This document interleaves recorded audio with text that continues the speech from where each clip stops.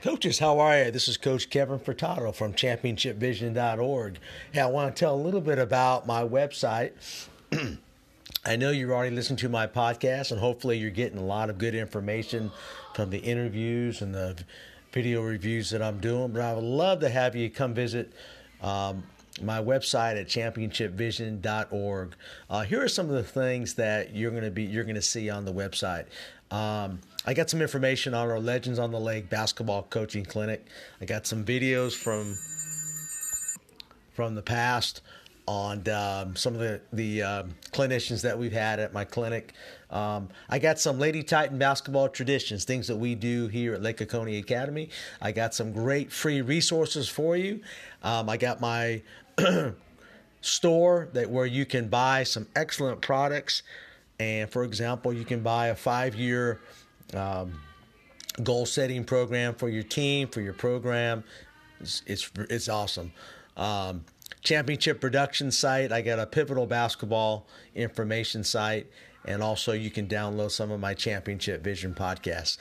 If you contact me at furtadok57@gmail.com, I will send you a free resource from my website. So please contact me at furtadok57@gmail.com, and I'll give you a free resource from my website.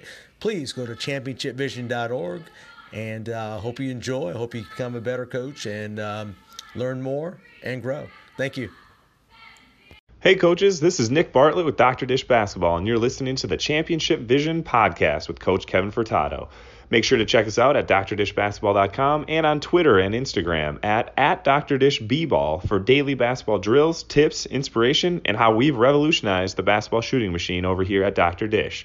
Also mention this podcast and you will receive an exclusive discount on your next Dr. Dish purchase. Thanks for tuning in. Hello, coaches. My name is Coach Kevin Furtado, and welcome to the Championship Vision podcast. Today, we're going to be interviewing, this is episode number 25, interviewing Coach Ben Landers, the K-5 PE teacher at River Springs Elementary School in Irmo, South Carolina. Coach Ben Landers is a K-12 certified physical education teacher and has been teaching K-5 PE since 2007. He has completed national board certification in PE and also has a master's in education from Southern Wesleyan University and a master's in educational leadership from University of South Carolina. Ben also serves as a clinical model teacher for the University of South Carolina, helping to mentor future physical education teachers as part of their graduation requirement.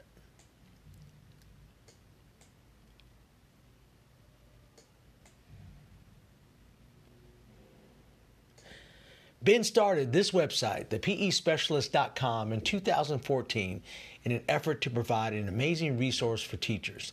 He has a passion for kids and teaching quality physical education lessons that will empower students to be the best they can be. Being a PE teacher is such a great opportunity to have a positive impact on the kids that you teach.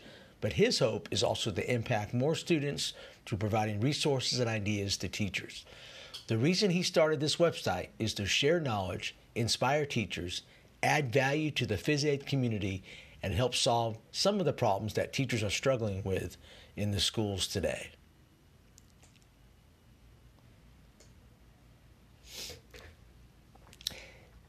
This site is dedicated to helping you become a better teacher.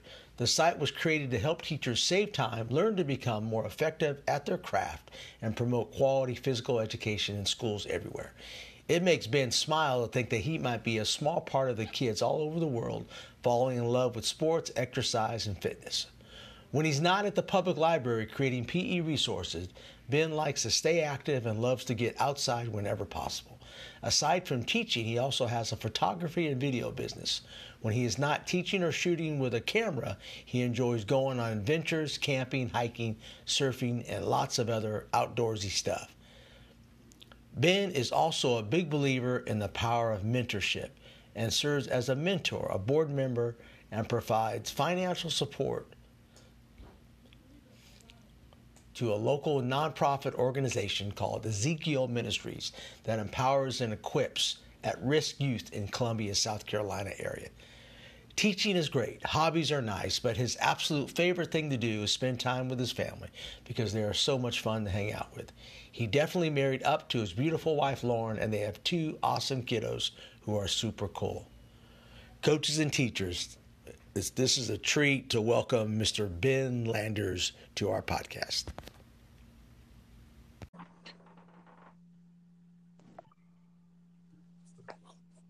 Hi, Ben. Hello. Ben, how are you? Kevin Furtado. Hey, man. Can you hear me okay? Yeah, I can hear you pretty good.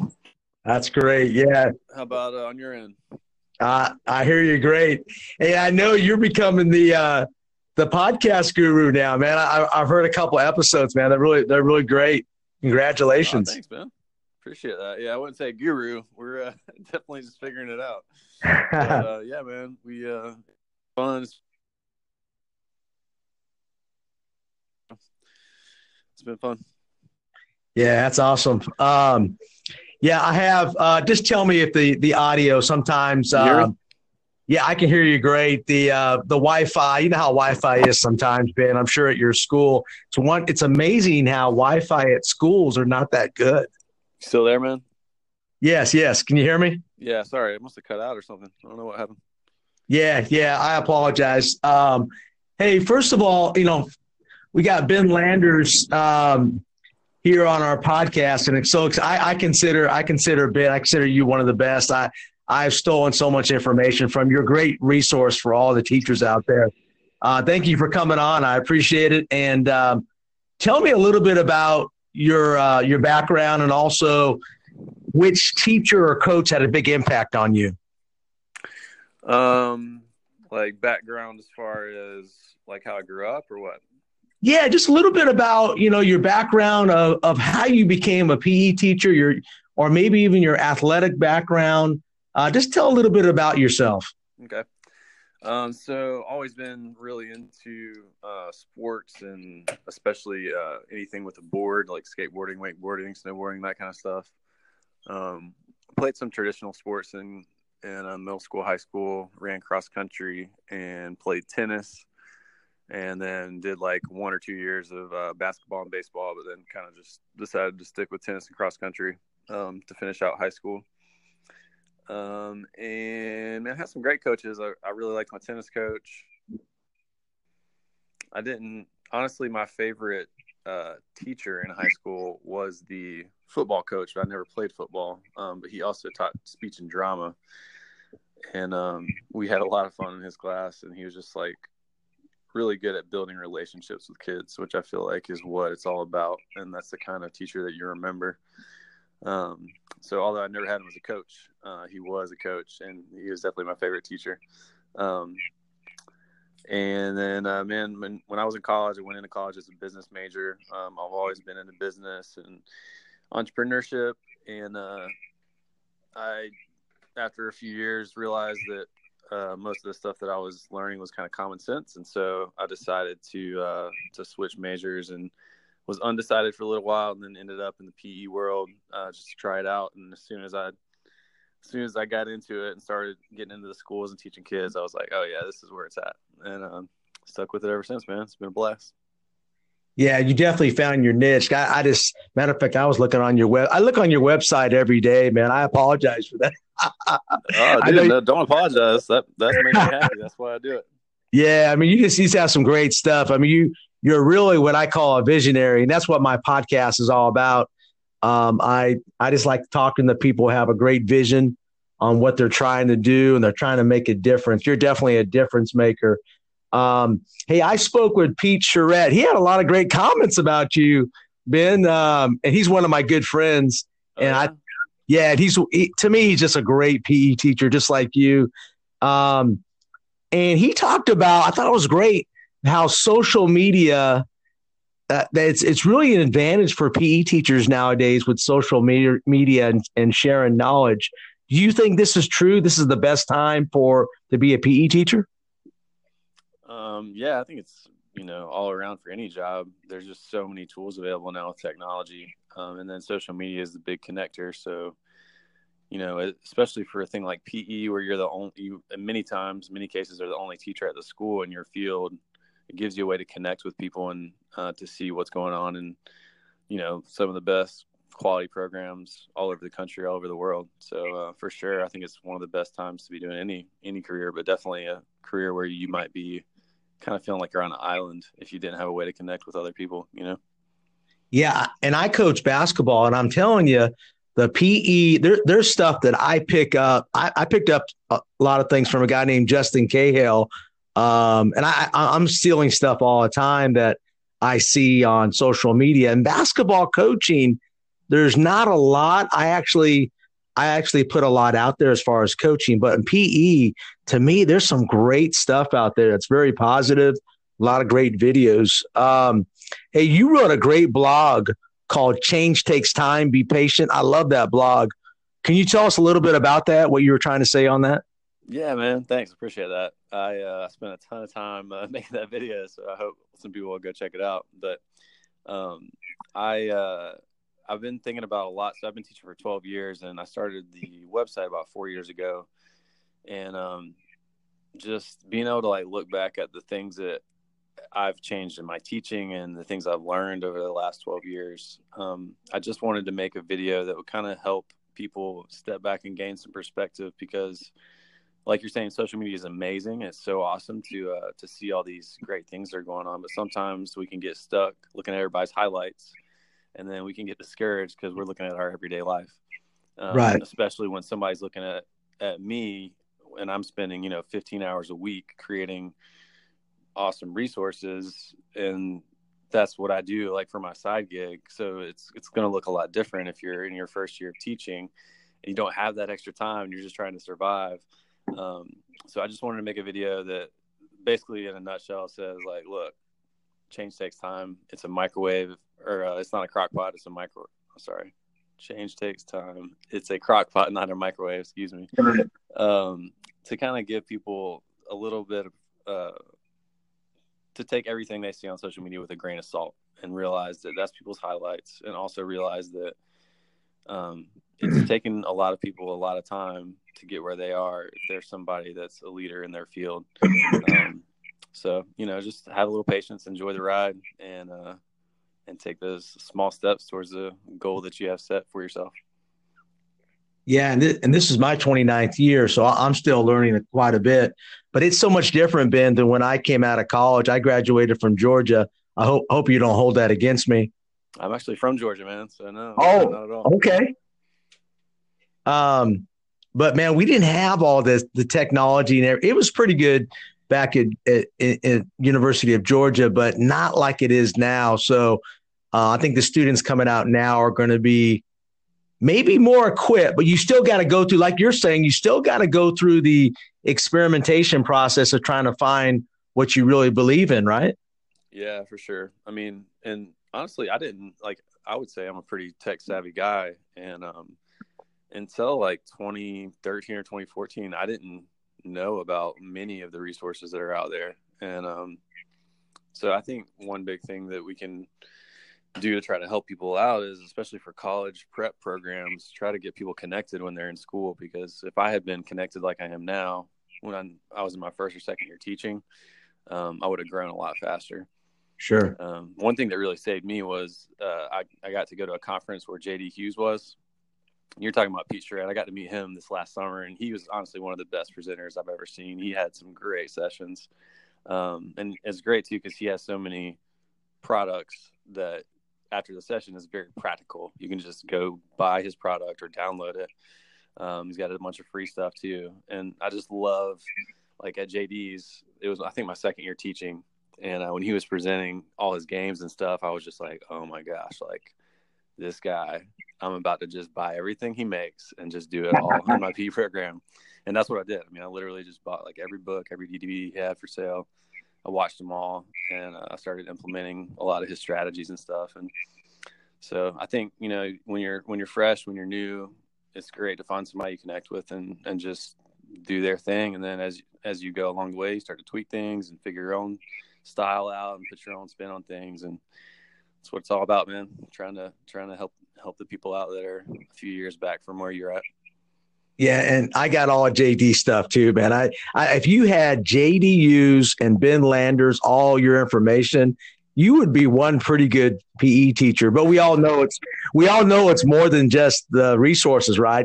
Because I still see PE teachers that don't have a love for the kids, and that's one thing I noticed on all your videos. You got a love for the kids, man. I mean, you can't fake that, right? Yeah, for sure, man. You gotta love your job. I do really love my kids. I even love like the discipline aspect of the job, where having those conversations with kids is one of my favorite things to do. When the kids happen to sit out and you get to go over there and talk to them about, hey, what's the reason behind me asking you to come over here, and have those are the things that really matter, the life lessons, the character building conversations you have with kids. Because, if they don't know how to hit a ball with a tennis racket correctly, they're probably going to survive. But if they don't know how to act when they're in conversation with somebody else, or how to share, or how to use teamwork, those are the things that are really going to help them be successful later in life. So you got to teach those life skills. Yeah, and I've stolen all your strategies for that, by the way. I mean, I love all that, and we'll talk about that in a second. Hey, I use your 3 reminders every day, and that is just worry about yourself. You get what you get, and you don't pitch a fit. I love that. It's just a game. The more you talk, the less time you have. Keep on trying and don't give up. I have those on my wall, Ben. So, hey, you're all over my PE gym, by the way. I should put your name on everything. That's awesome, man. I'm glad to hear that. But you know what? I love my K-5 job. I mean, it's just so much fun. But tell me, why are these so important? Because or tell the listeners why those reminders are so important to mention every day in class. It's that old saying that an ounce of prevention is worth a pound of cure. It's kind of like, just if it's on the front of their mind, they're much more likely to do the things that they know are right. And I found, especially with younger kids in that kindergarten, first, second, and honestly, even the older kids too, if you remind them about the things that you want them to do, like you're saying, for kindergarten, before we start jumping rope, I am definitely going to have a talk with them about perseverance, about not giving up, about when things get hard, you got to keep on going. Like, because I can see the future of the next 30 minutes when they're all getting frustrated because it's the first time I've ever done something.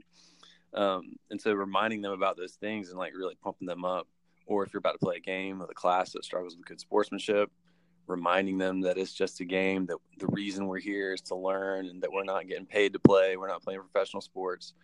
Kind of like setting that perspective really, really helps the activity or the lesson or the game be more successful. And especially with K1 too, like you're saying, the daily reminders thing, if I can remind them when the teacher's talking, they're listening, and if they have something to say, raise their hand, man, like that makes a huge difference in the way that the lesson goes every day. So reminders are good, man. I totally agree. And I do the same thing with I do that a lot with my basketball. I coach girls basketball, and I do a lot of reminders because I see a lot of coaches and teachers discipline kids after the problem instead of trying to prevent. It's so simple though, Ben, but it's not being done a lot. But I appreciate your advice. I mean, that's so simple, but a lot of it's not being done, I don't think. But maybe more on your end, that you see a lot more teachers than I do. So what's your observation on that overall, just kind of observing teachers? Is that being done a lot in many schools, the reminders? Honestly, man, I don't know. It's not like I get to go and sit in on a lot of classrooms, so I'm not sure. I mean, and I think we both probably have a pretty biased perspective of what's actually going on in PE because we see so many quality teachers on social media. But you got to realize that's the 3% that are actually sharing and growing and trying to become better. And there's a lot of people out there that are doing things that we would not view as appropriate. And, we're not going to see those people because they're not sharing anything. But, I don't know. I hope that there's a lot of quality PE going on. But in my heart, I know that there's a lot of really, really low quality PE going on as well. Yeah, and that's why your website is so important, and this podcast is so important, because I have a lot of teachers and coaches that listen to it. Hopefully they'll heed that advice. Hey, some of my toughest issues been in my PE classes is kids having conflicts. Yes, sir. And and I'm sure it's the same thing with you. And I love how you do that. You just have a knack and you have a system for doing it. Tell the listeners about how you, particularly your conflict corner, how do you use that in your classes, and just give them some advice on how they can have better conflict resolutions. Sure, man. Kind of pretty much everything in my program is built around trying to put responsibility back on the students. We do like a daily self-assessment where they assess themselves. If kids don't wear the right shoes, they fill out their own note to take home to their parents. If they have to go to timeout, they fill out their own note to take home to their parents. And I actually got the idea from JD that we were talking about earlier, because in one of his books, he had like a little one-page thing about the system that he had. And I think it was called the Work It Out Corner, where he basically had like a desk set up in the corner. And then if there was a problem, kids could go over there and work it out. And I was reading that. And then I also was watching some TED Talks on body language and the way that if you like open your hands up or you do what's called power pose, it does scientifically impact like the hormones and the things that are firing in your brain and stuff to make you less stressed out, less anxious, more open to resolving conflicts. And so I kind of combined those two things and just made this little poster called the Conflict Corner. So anytime there's an issue in my class, the first thing kids have to do is to go over to this conflict corner, and they put their hands out, palms facing up, and then it's just conflict resolution. They're trying to resolve the conflict their own. That one person tells their side of the story, they brainstorm a solution, they try to figure out how to fix the problem, and then if they can't figure it out, they come and talk to me. But it really takes care of, I would say, about 90% of the issues, because most of the time kids can figure it out on their own, especially if the teacher didn't even see what went on. The kids are the more qualified people to talk it out and try to figure out a solution. But it really is just putting responsibility back on the kids to take care of their own issues. And kids at the beginning of the year, I'm like, guys, I want you to realize that Mr. Lannert, I'm not always going to be there for you. When you get out of school, your teachers are not going to always be there to help you. Our job is to try to equip you with the skills you need to be successful in life. And so it's time to grow those wings and step out of your birdie nest and fly away. So we talk about that. And so like if kids come up to me and they're tattletaling on somebody or telling me that they have an issue or like somebody was breaking a rule during the game, my question to them is always, hey, did you try to solve it in the conflict corner yet? And they either say, nah, it's not that big a deal, and then they'll go back in the game, or they'll say, oh yeah, I forgot, and they'll go grab that person and they'll go over there and talk about it. So that's kind of how we do the conflict corner in my program. Do you adjust that for like kindergarten and first grade? First grade, same thing. I don't do it with kindergarten because we have real short periods with them. I have 25-minute periods twice a week, and usually they're like a little bit late, and then it takes them like a few minutes to line up at the end. So it's literally just like I get them in, I do like a quick activity or do some quick stations with them, and then get them out. But first grade through fifth grade is when we start doing the conflict corner. Yeah, and let's kind of add on to that. Let's talk about fitness testing. I of course I read all your blogs and everything, and I definitely can relate to the fitness testing. We do the Fitnessgram here, and I'm sure you do the same. Yep. I know you have a 50-minute class once a week, and I thought that was amazing. It's like I have a 50-minute class every day, but only for 9 weeks, but I still like that better. How is that a challenge for you to incorporate fitness testing into your curriculum? I mean, the real challenge with everything, not just fitness testing, but with everything, is just the lack of time. Because when you see your kids once a week, I mean, a fitness unit for me is minimum 3 weeks, because I'm doing like the pacer test 1 week, then we'll do a push-up, and then I'll try to get some sit and reach testing in after we get that done. Then the next week we'll do like the curl-ups, and then I'll do the rest of the sit and reach. And then we have like these little fitness booklets where the kids will try to set some goals which honestly I think is probably the most valuable part of the whole process, is teaching kids how to set goals and try to improve. That, like, at the beginning of the whole unit, that's one thing I talk to them about is, like, I'm like, guys, when you get out of school, if you want to get healthy and you want to get fit and you don't know how to do it, you're going to have to go to a gym and pay somebody money to teach you how to do it. I'm teaching you how to do this for free. And this is exactly what they're going to do when you hire a personal trainer at a gym. They're going to give you a booklet just like this. They're going to see how many push-ups you can do. They're going to see how far you can stretch, and they're going to put you on a treadmill and see how long you can run. And then they're going to help you set goals, and then you're going to do it again at the end of the year, and they're going to see if you can improve those scores that you get. So, if that gets through to them, I think it's pretty beneficial, but we're required to do it in South Carolina. I don't know if you guys are required by the state. But that's, if I was not required by the state, I might do something a little more fun, motivating, and maybe even a little more relevant, like doing some kind of American Ninja Warrior, or even just letting the kids like make up their own type of fitness measurement that they want to do. But that's what we do right now, currently. Yeah, and I'm just not big on the fitness testing. I'm going to tell you straight out, I do it. I just think I try to do a lot of the things that you're talking about as far as your fitness awards, things like that. But it seems to always come back. I have like a fitness wall of fame. That's probably the worst thing you can do. No, I got the same thing. So I would rather award the kids that actually just improved, and that's what I try to do. But you know how it is with kids; they focus on the top. How do you adjust to that? I mean, what do you do? Well, we have the standards for the healthy zone on a poster on the wall. So when, like the daily self-assessment that we do. Yes. So every day I give the kids a challenge, like a bonus challenge, to try to hit that very top of that self-assessment called the WOW challenge of the day.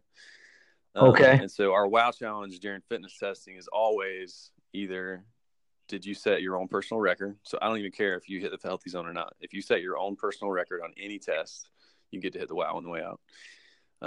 Or if you got into the healthy zone for the first time, or we also have another zone that I pretty much just made up called beast mode.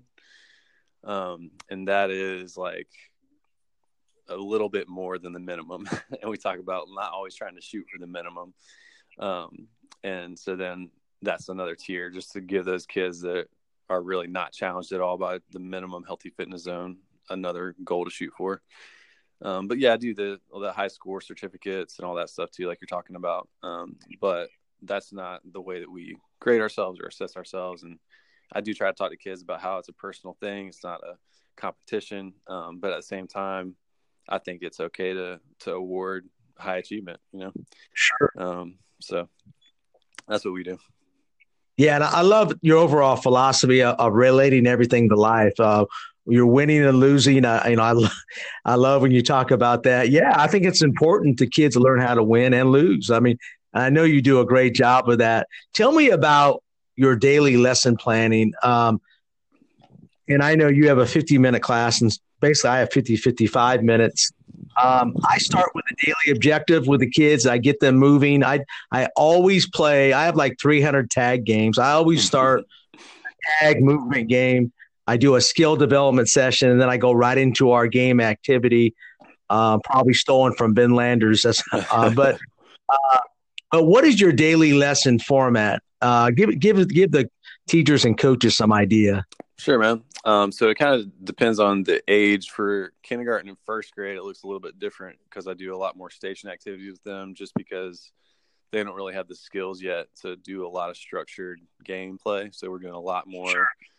Station activities, but the stations will be based on whatever unit we're working on. So like right now we're doing a throwing unit. So they'll come in, we'll do like a quick instant activity. Some examples of what that might look like would be, today we did something called the fastest class challenge. I made a video on YouTube about that if people want to check it out, but it's, you time the kids for 5 minutes or however long you want, and then they run as many laps as they can. And then it's a school-wide challenge. So I'm trying to see what class gets the highest average laps per student. I love that. I love that. Yeah. I'm going to check it out. Yeah, and I actually did it last year, and it was like a big hit. So this year, I ordered a trophy that says the fastest class at River Springs, and the class that wins gets to take their trophy in their classroom and keep it there for 9 weeks. So Great. that'll be fun. So we're doing that this week, and then since it's a throwing unit, like next week I'll probably do something real simple, like partner up, throw a ball with a partner after 3 catches, fist bump, and then run 1 lap and try it again. And so those kind of things where it's like just do as many rounds as possible in 3 minutes are the kind of instant activities that we do. Just because I like to keep it short and sweet. I want it to be kind of related to the skill that we're working on. So if we were doing soccer, it would be something else, like come in the middle, do like 5 toe taps, and then dribble your soccer ball around the room 1 time and then go back to the middle again. So I do a lot of that, as many rounds as possible type stuff for instant activities. And then we call them home base spots, which is like our little squad lines, assigned spots in the gym where I take roll, make sure everybody's here. We get quick stretched out. And then that stuff takes, anywhere from 5 to 6 minutes. And then we head to the middle, and usually I kind of talk about whatever skill we're working on and get into some kind of game with 2nd through 5th. Sometimes 2nd grade does stations. Sometimes they do a game. Depends on what game we're playing. Yeah, that's a great breakdown. I love that. Of course, I'm writing notes. Of course, I can get everything from your site. Your site is very much detailed. But I love that. It's interesting, though. You're telling me that you have these kids once a week. Is that right, Ben? Yeah, man. Once a week, 50 minutes. Wow. And I'm sure, I know you're trying to get – are you trying to get more 2 or 3 times a week, or is that just not feasible in your – I mean, I would love that, but it comes down to legislation. The legislation at the state level is going to have to fund it for us to get more teachers. So I would love it. Yeah. Most of the schools in South Carolina are doing that same once a week, 50 minutes. And I know you're an advocate to change that. I know you, man. I know you want to get that changed for sure, because either daily PE and so forth. PE is important because when I go through the gym, you're the same way. Every little kid in the lunchroom says, "Hey, coach, I'm looking forward to PE." How can we not? We have a big impact on these kids, don't we? Yeah, for sure. And I mean, we have a little bit of an advantage over other teachers because it's naturally more of, if you're doing it right, it should be naturally more of a fun subject to teach. Because kids are moving, it's social. There's a lot of gameplay involved. But man, it's, there's so much science out there that backs up the importance of what we're doing and how it impacts every single aspect of a kid's life. So I don't know. I get very cynical about politics and government and legislation, but I would love to see some more PE time in schools. I think one big thing that we can do is what a lot of people are doing, which is sharing, advocating the awesome things that you're doing, because the more parents see that, the more our the typical stereotypical gym teacher image is going to change, which is one reason why a lot of people don't think PE is a big deal, because the way they grew up, PE was a joke, and it still is in a lot of places. So it is. You're right. The more we can blast quality phys ed and make sure that parents know their kids are learning valuable things, I think the more chance we have of changing things. Yes, and we got to do that as teachers, don't we? I mean, we got to step forward, the ones that are doing it right, and really kind of share and kind of get the word out. I totally agree. Let's talk about sportsmanship. I have a 5th grade class, and one of the issues I have is poor sportsmanship. Ben, let me tell you what I try to do. If I'm having, and it's I probably should have more reminders in that class, shouldn't I? Yeah, man. Start off. And I try to, but I'm not doing enough. So give me some ideas on how if let's say you have a class that the kids, even though you give them reminders, they're still having issues. And I'm sure if you've had it, I know you right now you have a great system, but tell us a little bit about handling sportsmanship, particularly with winning and losing. So one big thing I'll do is, like you said, if I've got an issue with a class and they're not using good sportsmanship, I'll go over to the good sportsmanship code that we have, and we'll repeat it like the Pledge of Allegiance before we even play a game. Right. And then, another thing is we'll just sit down and talk about it. Oh, man. I just had a student come tell me that I just won a raffle prize. Wow, that's awesome. What'd you win? It's a Mexican restaurant gift card, man. That is great, man. Thanks, Dixie. Sorry. But he was like whispering, like, you just won. But yeah, just sitting them down and talking about, like, I have that same conversation with so many classes, but it's like, look, this is just a game, and we are not getting paid to play. This is PE class, getting back to the why. Like, I think pretty much everything boils down to let's get back to the why. Why are we doing this? Why are you sitting out? Why do I want you to listen instead of talk while I'm talking? Why are you at school? Like, you can always get back to the why and have those meaningful conversations with kids. Yeah, I love that. I mean, and that's something and I appreciate that. I think a lot of teachers and coaches listening will definitely take that advice. But I love the advice that you just gave me. But it's probably on my part. I should have been doing more reminders from the beginning. I guess we're all guilty of certain things, but I appreciate that advice. Hey, I steal a lot of games from you. Our favorite out here is Monster Ball, man. Oh man, that's a good one. I love Monster Ball, and I'm sure that's old hat for you, but we love the game, and I even play it kind of with different parameters with my little ones.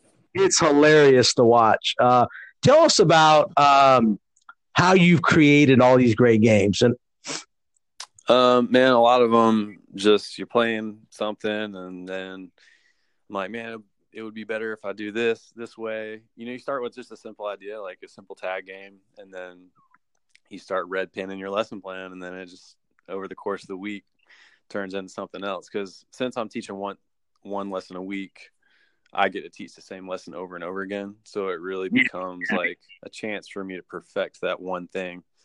But Monster Ball, the way I created that was actually student teaching. And the teacher that I was teaching with had this big kin ball, and she was like, hey, make up a game for this. And I was like, oh, cool. Well, we're doing throwing, so maybe we could throw the ball and try to hit the big ball. And I've seen tons of different variations of it, and I'm not trying to claim I was the first person to ever come up with that idea, because it makes sense. But most of the time, just trying to think of what's a good way to work on this skill that we're working on in a fun way. And then after we figure out like a good base for a game, trying to figure out different ways to level it up. We do a lot of different gamification levels to make, like you're saying, you can do one game with kindergarten, and then the fifth graders can play that same game, but you throw different variations on it to make it more difficult or more strategic, and it's more appropriate for them. Honestly, I think one of the big things that helps me learn about what makes a game really good is by reading all of JD's books, because he makes some of the best games. Like Hula Hut Throwdown is an example. Like when that game was such a hit at my school, I love that. That's our favorite game. Yeah, man, it's so good. And so when that game was such a hit, I was like, what makes this game so good? It's like it's a never-ending game. So I love those kind of games that are never-ending, and you can stop it whenever you want. The rounds can be as long or as short as you want. And then also there's a lot of student choice. So the kids have the choice of choosing all these different jobs. And you get a lot of practice doing the same thing. There's a lot of teamwork involved and all these strategies and teachable moments. So anytime I'm trying to create a game, I kind of go back to those same elements. Like, how can I give kids more choice? How can I add different levels to make it fun and motivating? And then also, like, what kind of story can you make up behind it, So, I don't know, just trying to be creative, trying to have fun with kids, man. Yeah, and you said it, creativity. I see a lot of PE teachers that are not creative, my friend. So I love, that's where one thing that you and I are very similar. I love the creativity, and my kids love it because they know you're into it, right? Yeah. I mean, so I think that's a great advice for a lot of teachers out there. And I got to get JD on the podcast. Now I don't know how you guys all rank, but you, Pete, and JD, you can't get any better than that. That's a solid crew, man. I'm just glad to be in the same conversation as them. They're PE legends for sure. Yeah. Hey, the one thing I have not done, and I was reading something today I see kids playing Foursquare all the time. I don't have Foursquare in my PE curriculum. That's ridiculous. I should have it. Yeah, man, you got to do it. And it doesn't take a lot of time to just teach the game. I mean, you could teach Foursquare for, 3 weeks, but I just do like a quick lesson just to kind of make sure everybody knows the basics. And they have a Foursquare court out at recess, so I just want to make sure they all know how to play since they have that opportunity every day. Now we have one gym we use. Now check this out. We have one gym where I have to share it with the middle school, high school, and elementary. You think that's crazy? Share with middle, high, and elementary? Yeah, we have to divide the gym up, particularly like in the wintertime. The high school actually has weight training, but they sometimes use it. We're actually building a new campus next year where I'll have the gym to myself. Wow. It is crazy, Ben. Sounds amazing. It's about adapting, right? So I adapt to a half gym, and we maximize what we have. I have all my stuff set up on my side, but it's crazy.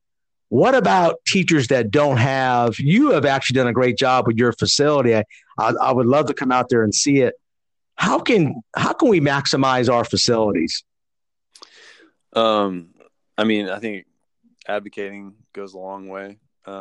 In that change takes time post, that was one of the big things I was trying to get across was like, I've gotten a lot of stuff. Like when I got here, we didn't have any rock walls. Now we've got 2 rock walls. We didn't have like a TV. We didn't have a stereo. So we didn't have an iPod. So a lot of the things that I've gotten have been like 1 year. I wanted to focus on getting iPads. So I wrote some grants, proposed to my PTO, tried to submit some proposals and things like that. And I think just, we're teachers, so we can't like write grants full time. I understand that. And that was one big thing. I'm like, change takes time. Like it took 12 years. And each year I tried to focus on one big thing that I wanted. From the start, I knew I wanted all these things, but I knew it wasn't going to happen quick. So just, take one thing at a time and try to push forward to it. A big thing I think is always making sure that when you're trying to make something happen, whether it be to your administration, to your parents, to your small business that you're trying to get to support your program, you got to bring it back to the kids. I think a lot of people come across when they ask for stuff like selfishly, like I want this for me. Right. And if you came across with this would really, really impact the kids, and it would increase their muscular strength because they would get to climb on this rock wall all the time. It's going to impact the whole school. And this is an area that we really need to work on. It's a fun way to practice fitness. So the more that you can kind of market and sell it in that way, where you're showing the impact to the students, the better chance I think you have of increasing your facilities and your program and all those things. Yeah, I love that. We have a foundation here. I'm at a charter school, so we have a foundation that provides us all the funds necessary. I tell you, the one thing that I need a TV. I see it all the time in your gym. I'm so jealous. And I want you to give me, I want to get some ideas from you on how you had that set up and everything, because I can definitely use that. That to me is such a great weapon to have for your classes. Tell me about that a little bit. I know you use it a lot. Oh, I use it all the time. I think I got it in 2014, I'm pretty sure, which is about the same time I started the blog. But I got the idea from, are you familiar with Jared Robinson, the PE geek? I am not. No. So you should look him up. He's one of the big inspirations for me as far as integrating technology. So if you're trying to integrate technology, he's like the go-to guy. He's got a ton of blogs and things like that around using technology in PE. He's got an awesome website, connectedpe.com and thepegeek.com. But anyway, so he kind of turned me on to the idea of using a flat screen and just all the different ways you could use it in PE. And I had a projector at the time, but it was just such a pain to roll it out. The cord was people were tripping on the cord. I was always scared a ball was going to like smash the light bulb. And so I honestly never used it just because it was such a pain in the butt to pull it out. So we had a a professional development one day on technology. And after it was over, I went up to my principal and I was like, I really enjoyed the professional development today. Thank you for the training. And I would love to be able to implement some of this stuff, but I don't have a screen in my gym. And she was like, we'll put together a proposal and we'll see what we can do. And so I did a bunch of research and, fast forward 6 months later, I got a flat screen on the big old flat screen on the wall and built a little like wooden box around it with a plexiglass cover so that pretty much I can turn it on in about 5 seconds and never have to set it up, never have to take anything down. I can mirror my phone, my iPad to it. I got a blog post that kind of details the whole setup and everything. But man, I literally use it every day. So it's really been a game changer for me. Yeah, and I saw you were doing some things live on there, or kind of almost like simulated. Oh yeah, like the follow the leader videos. Yeah. I mean, tell me about that. I thought that was so cool. Yeah, man. So that was something that I think I had the TV for a couple of years. I can't remember when I started doing this, but I made a video for a substitute that was coming in so that I could still teach the kids when they were there. And left directions on how to play this video on the TV. And then I started using the same video like for the other classes after I had already gotten back, because I was like, man, while they're watching this and they're hearing about how to do the game, I can start setting up. And then I would have like different units where I would lead kids in just basic warm-ups. Like for our basketball unit, we do like some ball handling, and I would get the kids to circle up around me, and we would do like, Globetrotter style, like ball handling type stuff. And I was like, man, I could just like make a video. The kids could watch the video, and then they're following me on the screen. I'm walking around and giving feedback and like helping the kids that really need it. Yeah. So you pretty much can clone yourself as a teacher. And so yeah, man, those videos are good. It's a good resource. I've got some. Those are in my like membership program right now. I don't have them anywhere else, but I do have. If people want to see an example, there's some jump rope videos that are on my site where it's the same idea, just like follow the leader jump rope videos. So it's me doing the trick and the kids follow it on the screen. There's a little countdown timer. So you play the video, the kids follow along, and you can either be setting up for another activity, or you can be walking around trying to help the ones that are struggling and trying to give feedback and advice. So yeah, I want to get some more information. I definitely want to implement that. And I tell you where I like that too is I run a lot of little basketball camps for my program. Yeah. I would love to have that in my basketball camp. Yeah, man. Oh man, I got to get that. So I'm going to be really bothering you, I think, Ben, next couple of weeks, I think. Yeah, let me know, man. Anytime. Hey, I only have a couple more questions for you, and I appreciate you taking the time out. I know you're busy. I am a head girls varsity coach, and I have full load of 6 classes daily. Give me some advice for all those coaches who have to do the same. And I take both very seriously, and I'm worn out at the end of the day. Give some advice about coaches who actually have to teach as well. Well, man, I've never coached, so I can give you advice on like my thing that I do in place of coaching is I run the website and make resources for PE teachers. Sure. So for me, it's like, I know I'm going to have about 15 hours a week devoted to that. And so that gives me the motivation to make sure that my school stuff is taken care of before I leave every day. And then I also try to, and I don't know, you can't really do this with coaching as much, but I try to batch big chunks of time where I can work on that stuff, because if I try to spread it out across the whole week, I just end up getting really burnt out.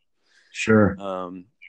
So I'll have like yesterday, I was, I got off school and I went to the library for like 4 straight hours, and then I got home real late. But then today, when I get off school, I'm going to go mountain biking. So, I try to break it up like that so I don't get too burnt out. But yeah, I'm not the best person to ask about coaching, other than I think, like you were saying, like we talked about earlier, just like teaching, a relationship comes first with your kids. You got to have that mutual respect. And,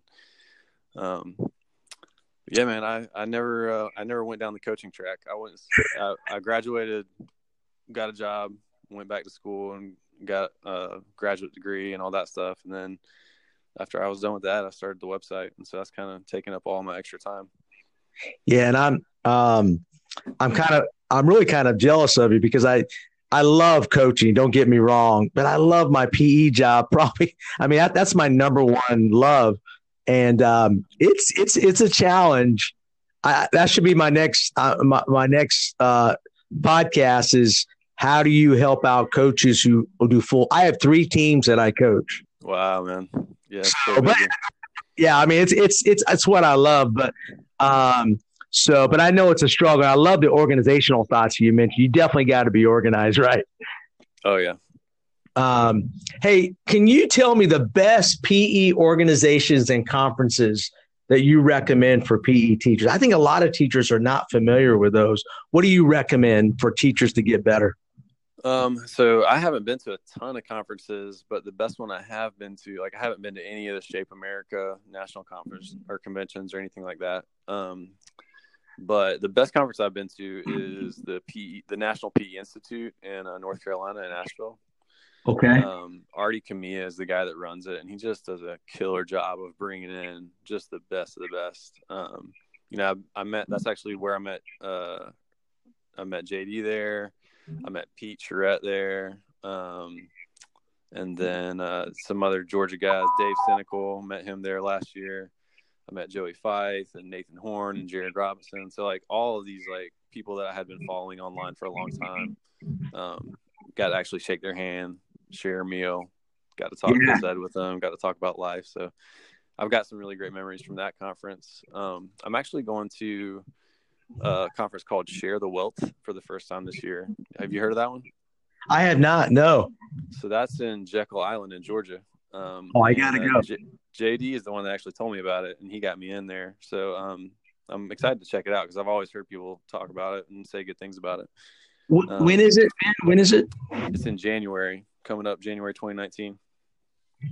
Okay. All right. That would be cool to go to. I mean, now what's different than that in kind of the national? Is it about the same? Yeah, I don't know. I've never been to the national. I've been to my state convention many times, but I think the difference with the state convention that I've experienced and then the one that Artie puts on every summer is at a state convention, you got like a lot of people on a board that are trying to communicate, and it just seems like the communication and the organization is a little bit off. Whereas at Artie's thing at the National PE Institute, it's just really organized. You can tell that one person or like a small team of people put this thing together, and they recruited people that really love PE, that are passionate about it, and that want to share it with others. And it's at UNC. Like the facilities are awesome. They have like socials at Highland Brewery, and it's just a good time to meet people and hang out and learn how to be a better techer. So that's great. I definitely recommend checking that out. You know, I'm sure there's tons of awesome conferences on the West Coast and things like that, but haven't been to a ton of places all over the world or all over the States yet. Yeah, I'll definitely check that out. And I appreciate the info for that.